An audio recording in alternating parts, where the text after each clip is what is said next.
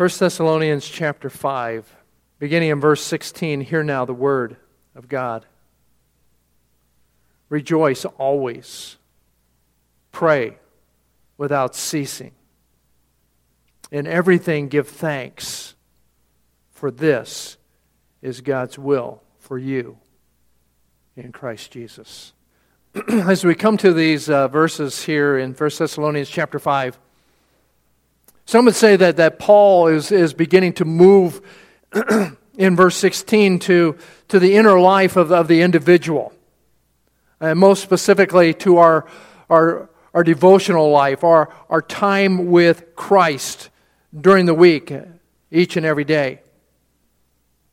Yet in these closing verses, we find clues that Paul is still addressing really the communal life of the church. He's addressing the corporate worship as we gather together. But before we go there, we must understand that these words are very relevant for the individual. They're very relevant for our own personal relationship and our walk with Christ on a daily basis. For if God's flock is to be healthy above everything else, then this relationship between the sheep and the great shepherd, Christ Jesus the Lord, must be right and must be growing. Because we bring our individual relationships on Sunday when we gather together. And so what has been happening in your life this week, in your relationship with Christ, that is what you bring on a Sunday morning as we gather corporately together to worship Him. Our worship that we do on Sunday mornings stems from this individual worship that we do during the week. And so our individual communion with our shepherd during the week plays such an important role in our time together. And that's really what he's doing in these passages here. He's talking about in verse 12 and through verse 13 of our relationship between the leaders and the flock, between the leaders and the people of the church. And then in verses 14 and 15, we begin to look at what our relationship is like with one another as we gather together. And he's talking about this corporate worship. And then he moves into rejoice always, pray without ceasing, and in everything give thanks. It is this corporate worship that as we come, we bring our individual relationship with Jesus Christ, and out of that comes the building of the body. As Paul said in Ephesians chapter 4, verse 16, from whom the whole body being fitted and held together by what every joint supplies, according to the proper working of each individual part, that it causes the growth of the body for the building up of itself in love. That we bring that individually as we come corporately. And so, as I said, there's clues here that Paul is still addressing the flock as a whole, and he's not moving to just your individual relationship, but he's keeping this as a whole of what it is when we gather together to worship. And these clues that he is speaking to the whole church include that these imperatives, rejoice always, pray without ceasing, and in everything give thanks, remains in the plural. He's talking to the whole congregation. He's talking to the whole body of believers. And the imperatives remain plural beginning in verse 12 all the way through verse 22. And so he's addressing the whole congregation. Also in verse 20, he's going to go on to say, do not despise prophetic utterances, speaking of the time of corporate worship when the prophecy of the Word of God is brought forth. And so it seems clearly to be speaking of the church's worship. And then finally, in the following section of the letter, in verses 23 through 28, you have these two exhortations that also reflect really this congregational worship and the gathering of the body. That in verse 26 that he says, greet all the brethren with a holy kiss. And then in verse 27, I adjure you by the Lord to have this letter read to all the brethren. And that the letter was read to all the brethren corporately as the Word of God. And we know the letter to be the Word of God going forth to the people. So to stay with this natural flow of the context of this, we're going to understand this from the aspect of corporate worship.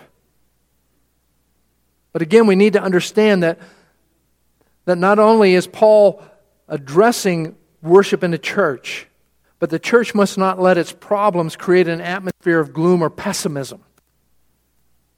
And we may bring that. But rather it's to be an optimistic atmosphere, that of joy, that of thanks, that of praise, that of prayer that characterizes our assembly as we come together. That is the picture.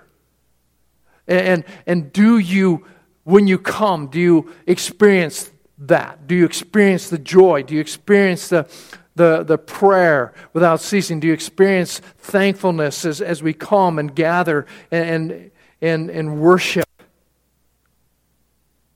Worship is all aspects, and we'll probably do a series on worship coming up maybe in the summer of what is worship. Because oftentimes when we hear the word worship, we think of singing. Worship is much more than singing.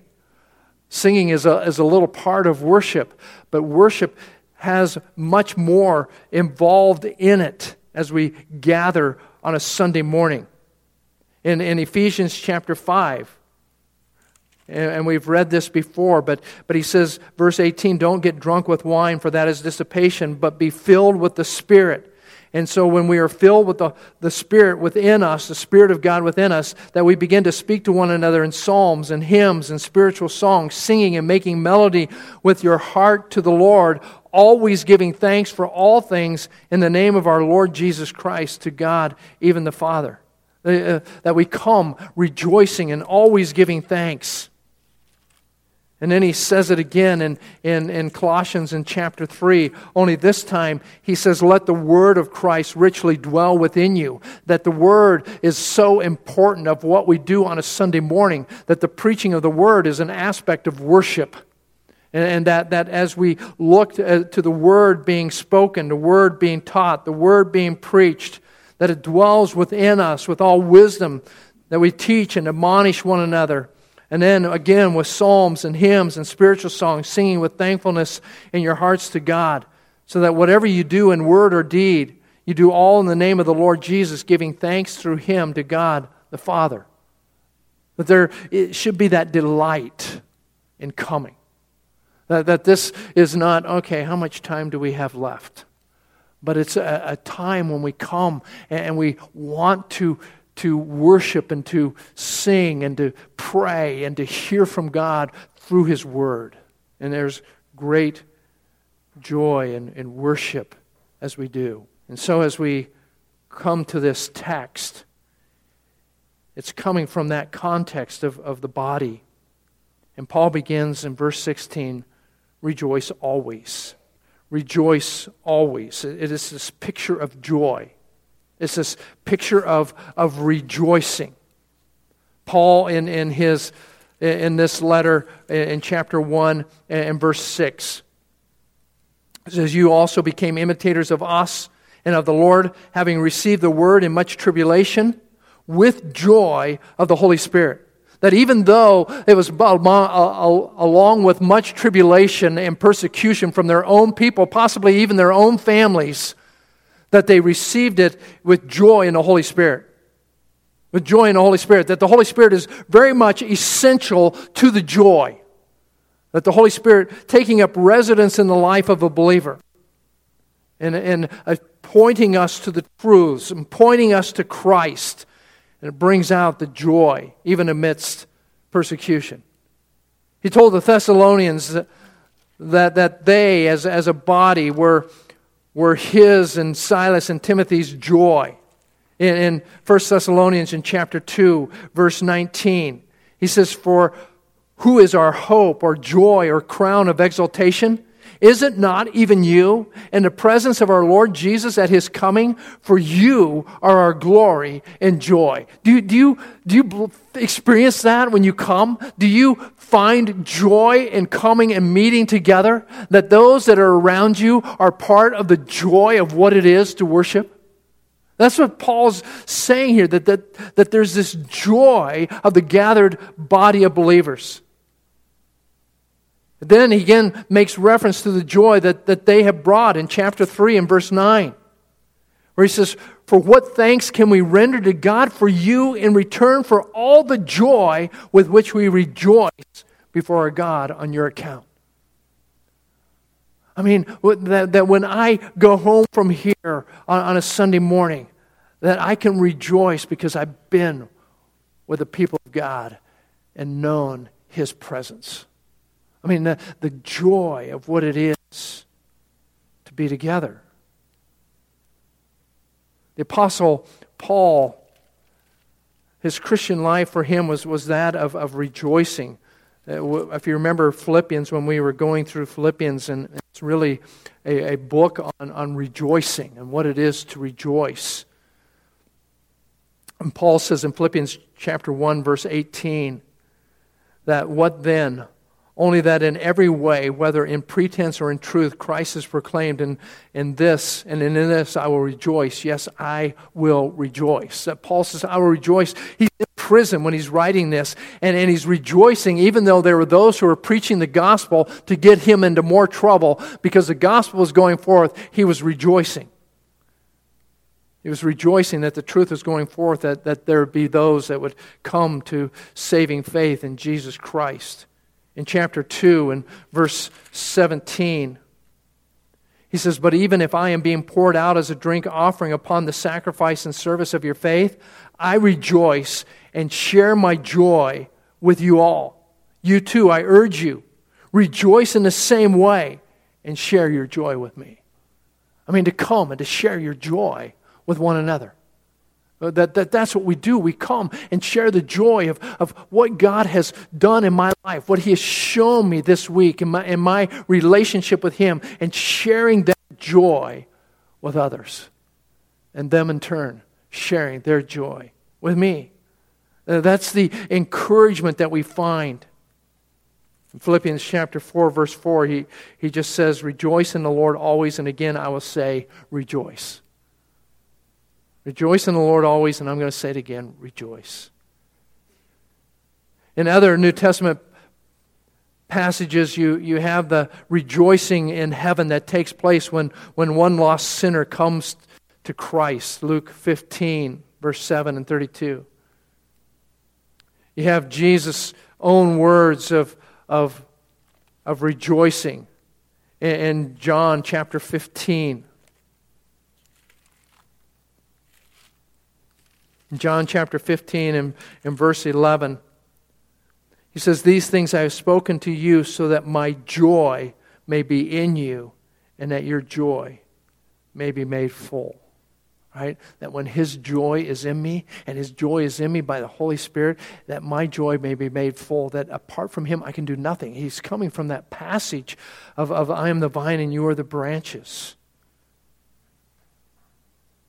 He goes on in chapter 16 and verse 24.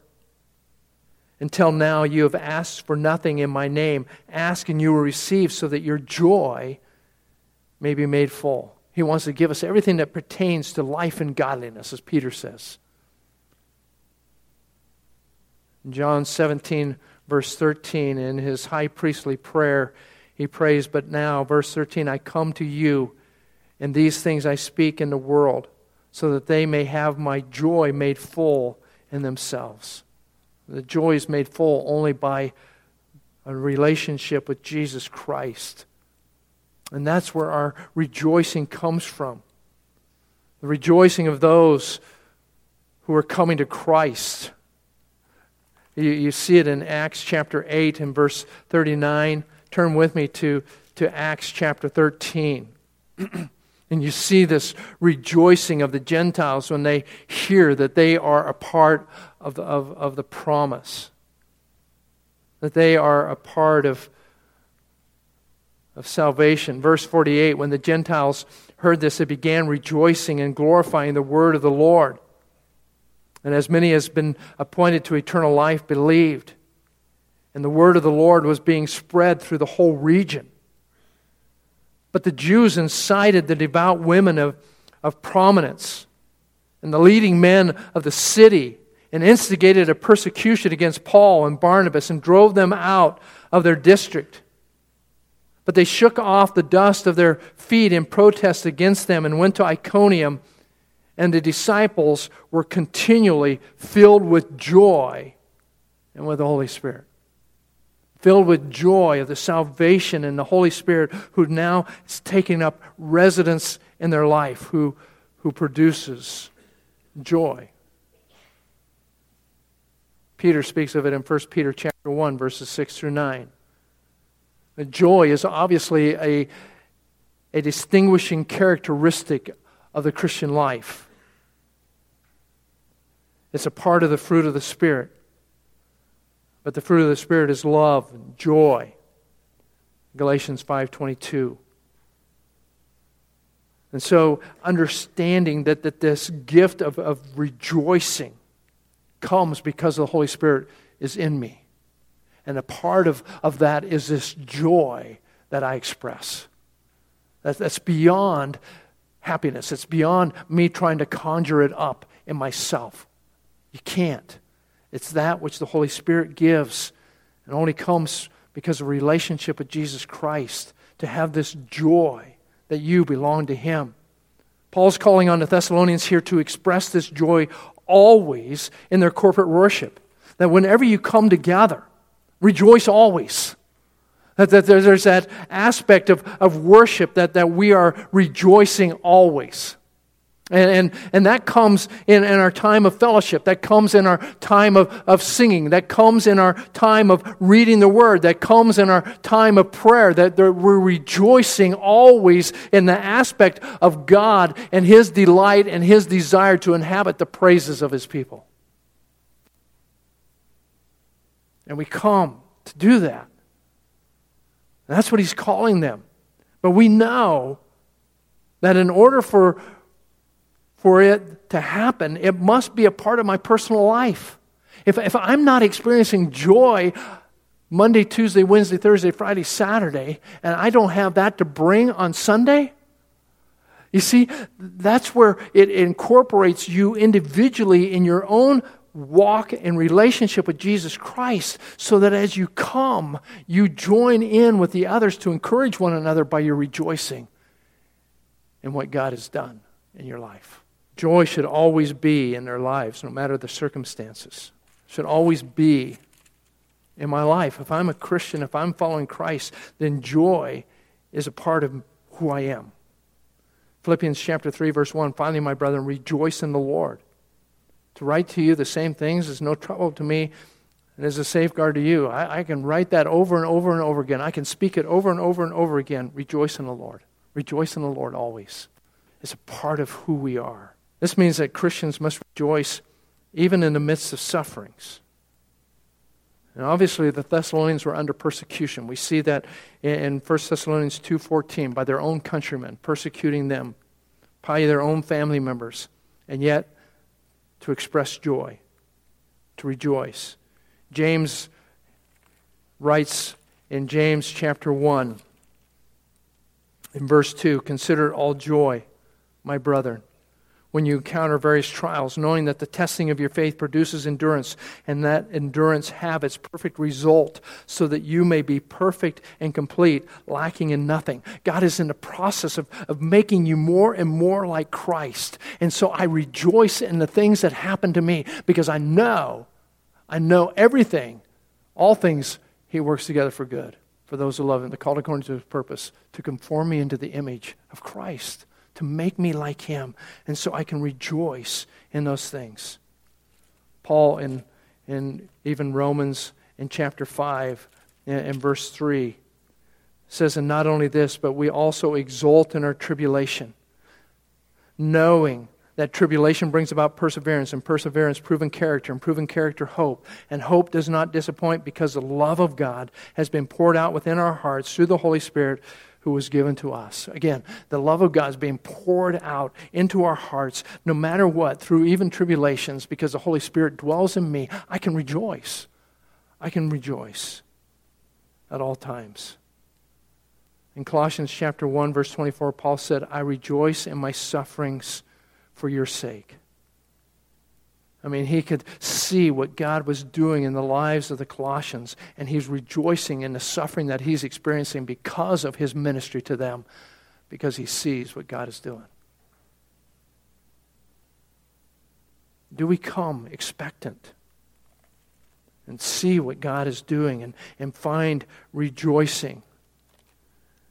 Jesus exhorted his followers to do that. Matthew 5, verses 10 through 12. Luke 6, verse 22, 23. John 16, verse 20, where he writes, or he says, truly, truly, I say to you that you will weep and lament, but the world will rejoice. You will grieve, but your grief will be turned to joy. I mean, the world's going to rejoice in your downfall, but your grief is going to be changed to joy. Whenever a woman is in labor, she has pain because her hour has come, but when she gives birth to the child, she no longer remembers the anguish because of the joy that a child has been born into the world. Therefore, you too have grief now, but I will see you again, and your heart will rejoice, and no one will take your joy away from you. Do you hear that? No one will take your joy away from you. So if I'm not experiencing joy, it's not because God took it away. It's not because somebody else has taken it away because of what they've done. And so I can think, well, when they did this, they took my joy away. No, nobody can take your joy away. You relinquish that. And so it's how you determine how you're going to face the situation. And you, because the Holy Spirit is in you, have the ability to rejoice, even in the midst when somebody would like to take it away. But they can't. They can't rob you of your joy. Only you can relinquish that.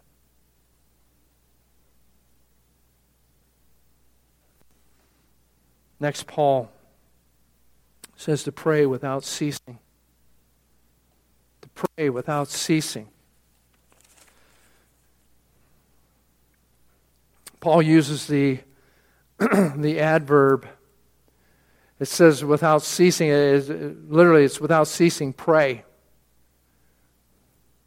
He uses that in chapter 1, verse 2, where he says, we give thanks to God always. That means without ceasing. And so without ceasing has that idea of always or to continually be in prayer. It's very similar to the Lord's command in Luke chapter 18, verse 1, where he tells his disciples, at all times they ought to pray and not lose heart. Now we know that this is hyperbole for emphasis. That about our day, there's things that I am focused on with work or whatever it may be, that prayer and that cannot happen at the same time. But it's like this. In Jeremiah 33:3, I understood that JER 333 is God's telephone number. That's how we memorize that verse. God's telephone number is JER 333. Call unto me, he says, and I will answer you. And I'll tell you wonderful and marvelous things which you know nothing about. He says, call unto me. And so when I call unto him, when I call him, it's as if I don't close my phone when I'm done. I don't hit the red button when I'm done. I stay on the line. It's like some messages that I get on my answering machine where somebody has accidentally called me and I can hear some conversation or commotion going on. So be aware, I hear some of those things from your lives. Unbeknownst to you. God is always on the line. He inclines his ear to hear. That he hears the deepest whispers of your heart. And that we never hang up. And that when we're finding ourselves in a situation, or maybe at work, and something looks like this is going to be a struggle, or this is going to be difficult, we can all of a sudden just throw up a prayer to him. God, would you give me wisdom in this? God, would you guide me in this? God, would you minister to that person? They're obviously hurting. We can throw those things up in our mind as prayers to him. That we are seeing that we are in constant communion with him. There's not a place you can go that he is not. And he hears every conversation that you have. That's a scary thing.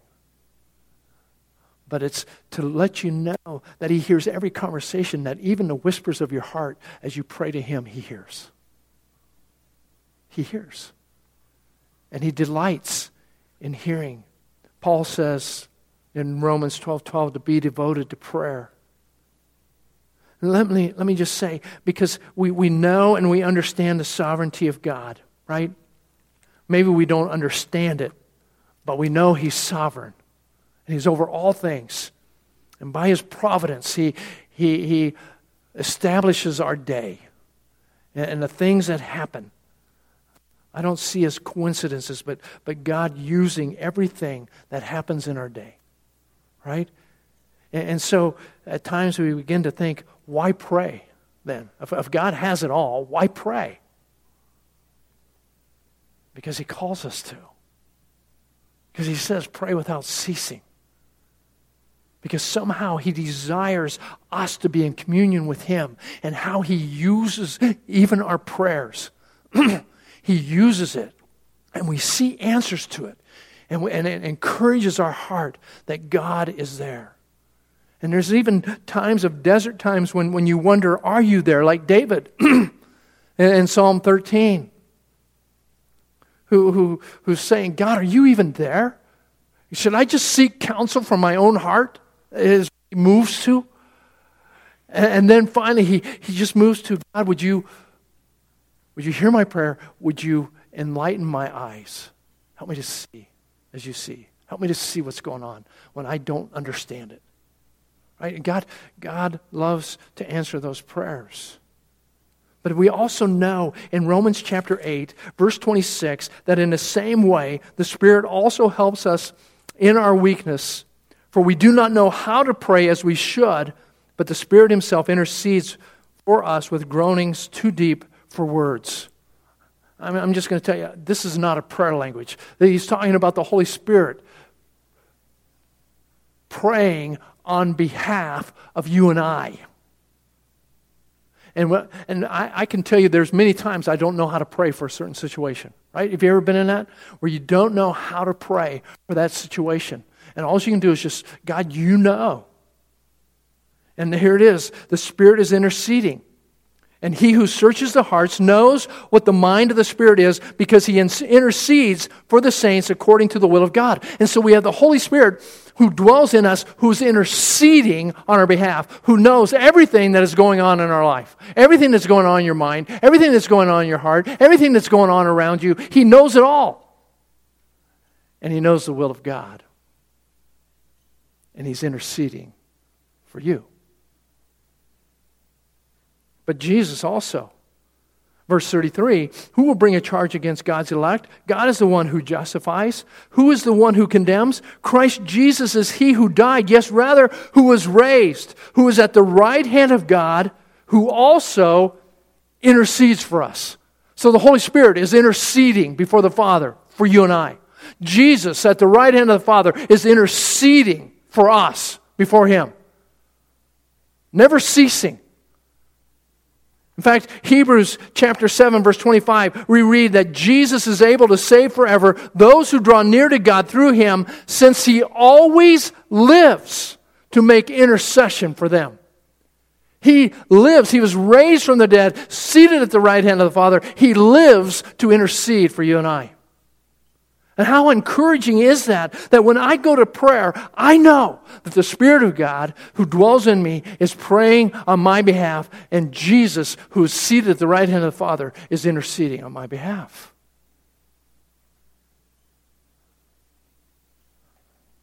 I want to go to prayer because I know I have the Son of God and the Spirit of God interceding for whatever situation I find myself in. And I'm going to see what He does. It may not be what I think is right or what I desire, but it's going to be that which is good, perfect, and pleasing. And it's going to accomplish what He intends. It helps us to be in communion with Him. Paul gives an example throughout his letters in Romans chapter 1, verse 9, in Philippians chapter 1, verse 4, verses 9 through 11, Colossians 1, verse 3, verse 9, 1 Thessalonians 1, 2, chapter 3, verse 10, 2 Thessalonians chapter 1, verses 11 through 12, 2 Peter 1, 3, all speaking of prayer and Paul's intercession for us. The word prayer here really encompasses the whole aspect of confession, of petition, of intercession, of praise, of thanksgiving. An acronym that we use that you've probably heard is ACTS, A-C-T-S, adoration, confession, thanksgiving, and supplication. That it encompasses all of that. And that when we come to prayer, that we come with confidence, knowing that God knows exactly what we need even before we ask. And Jesus, even in Matthew chapter 6, I love this, and He says in verse 8, so do not be like them, like the Gentiles who suppose that they can manipulate their gods. You see, Thessalonians knew prayer. They knew what prayer was. But prayer for them was off skew. The prayer for them was to manipulate their deity that they supposedly worship, that isn't really a god, to manipulate the deity and to make bargains with the deity. That's not what we do. And so that's what Jesus is saying. Don't be like them.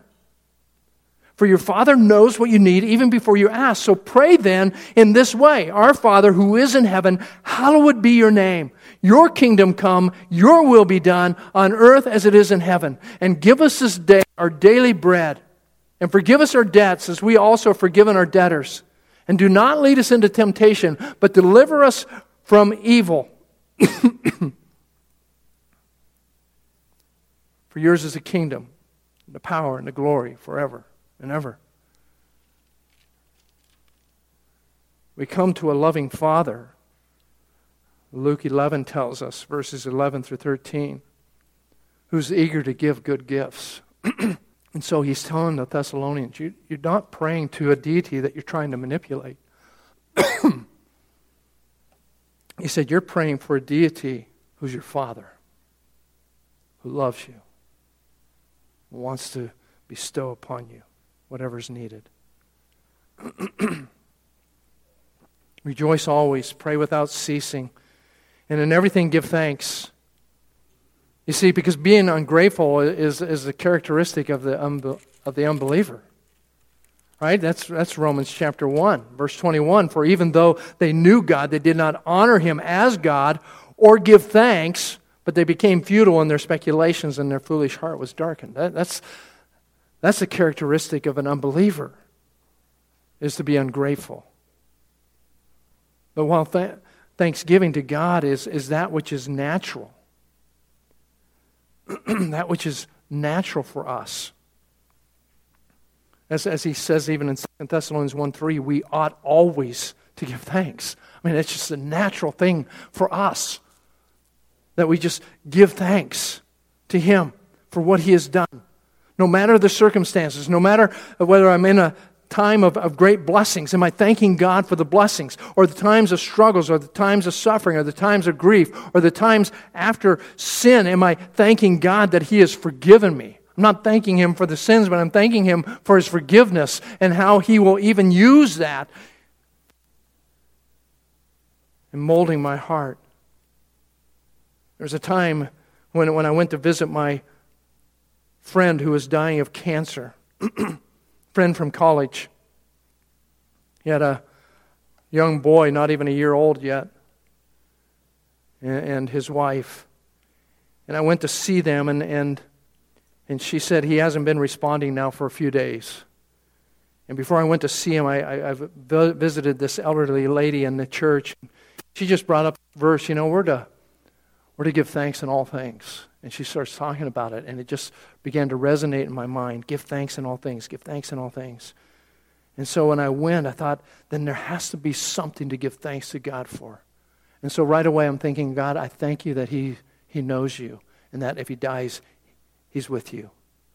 But when I got there, he hadn't been responding. She brings me into his room, and she said, Dave, Bob's here. And all of a sudden, Dave opened his eyes, says, hi, Bob. And we had a conversation for about 45 minutes. And when I went to bed that night, I began just falling asleep, thanking God for His grace, thanking Him for the things that I saw, thanking Him for the life of my friend, even in the midst of grief. All three of these exhortations should be part of our corporate worship. And when we come, we're rejoicing, we're praying, we're thanking God. This is who we are. This is who we are in Christ Jesus. Colossians chapter 2. And he says this, therefore, verse 6, you have received Christ Jesus the Lord, so walk in Him, having been firmly rooted and now being built up in Him and established in your faith just as you were instructed, and overflowing with gratitude. That there's just this overflowing of thankfulness because He is growing me up into Christ-likeness. And being thankful. Philippians 4, be anxious for nothing but in everything, with prayer and supplication, with thanksgiving, let your requests be made known to God, and the peace of God, which surpasses all comprehension, will guard your hearts and your minds in Christ Jesus. That we come with thanksgiving, knowing that His peace is going to cover me in that time. There's an older gentleman, almost 90 years old, fell and broke his leg, broke his arm. And so he's been in the nursing home for 6 weeks. Goes to see his doctor to see if he can be released for PT. The doctor says everything's looking good. The leg still needs to heal more, but you can put weight on it. And so he asks him, can I get a bath now? And so the doctor says, yeah, that would be fine. You can have a bath. You can take the brace off, get a bath. So he goes back to his room, and they come, and one person comes to take him to give him his bath. They don't know that he hasn't been on his feet for 9 weeks. So they come and leave him by the sink and say, I'll be right back, I need to get a chair.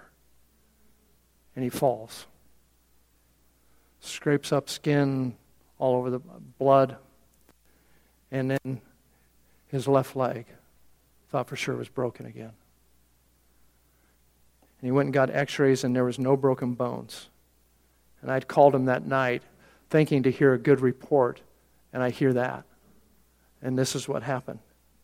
But he said, I am rejoicing that there's no broken bones. Because if it would have broke my leg again, there would be no hope. I would have gave up. But he said there's a huge hematoma that they think is going to take weeks to go down. And so I said, well, we'll pray for you tonight.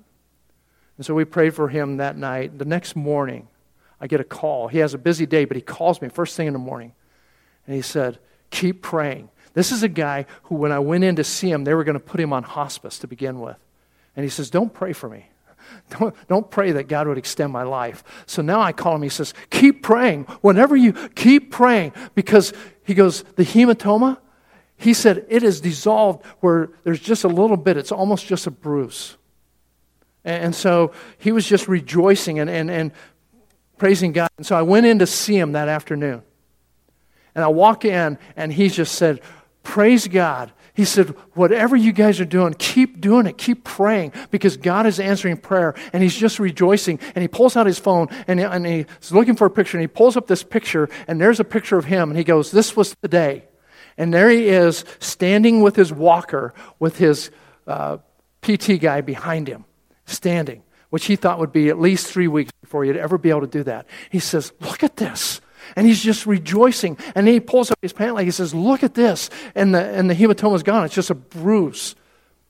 And he said, God is answering prayers and just rejoicing. Let me just tell you this.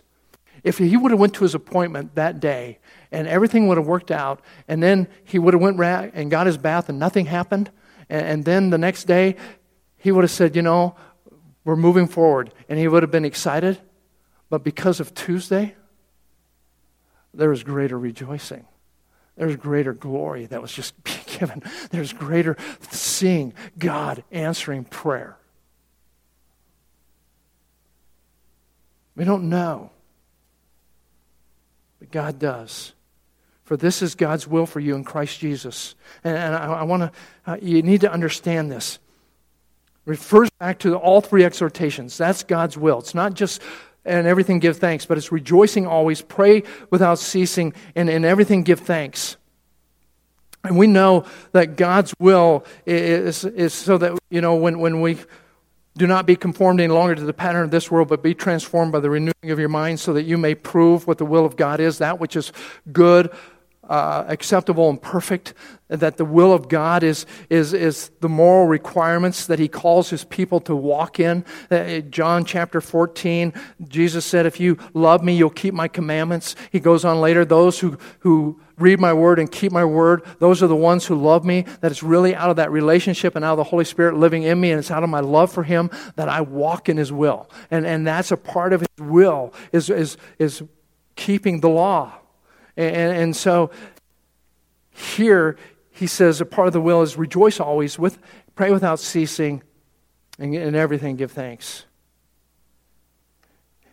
And he says, I want to look a little bit closer. God's will in Christ Jesus. Because this is God's will for those who are in Christ Jesus. Yes, that makes sense. For those who are in Christ Jesus, this is His will for us. But when he says God's will in Christ Jesus, I just want to look at a few verses. Please bear with me. Romans chapter 3, verse 24.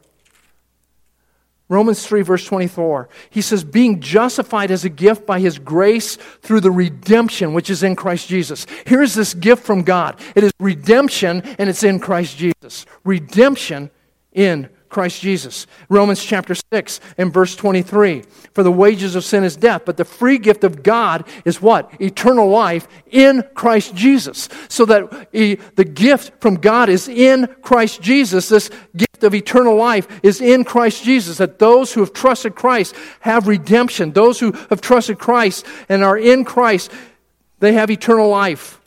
In 1 Corinthians in chapter 1 and verse 4,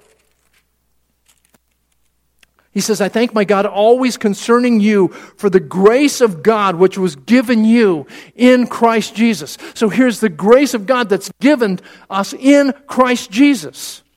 And in Ephesians chapter 3 and verse 6,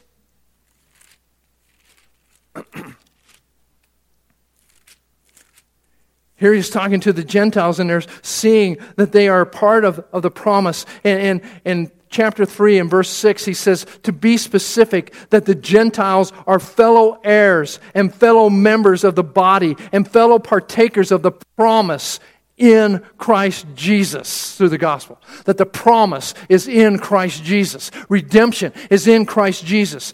Gift of God, eternal life, is in Christ Jesus. Grace is in Christ Jesus. God's will for you is in Christ Jesus. That's understanding that God's not showing and demonstrating His will by Christ Jesus. That's not what He's talking about, but He does. He's not talking about that it's revealed to us by Christ Jesus or because we're in Christ Jesus. What He's saying is that the will of God is His gracious gift to you. That when we begin to see His will as a gift, not as a mandate, not as a, you must do this, but we see it as a gift. It is a gift that He's given us His will. That He's given us joy, prayer, thanksgiving. It's the blessing of His will that He's given to those who follow Him. And He's given that to us. Do you see what a high calling it becomes? This is what we are created for. This is why the Holy Spirit dwells within us. This is why Jesus is interceding on behalf of us in heaven, that we would walk in the will of God and become conformed to the image of Christ. It's His will for us. What a blessing. What a high calling. Joy, prayer, thanksgiving for the Christian, because it's all a part of God's plan in Christ Jesus for those who believe.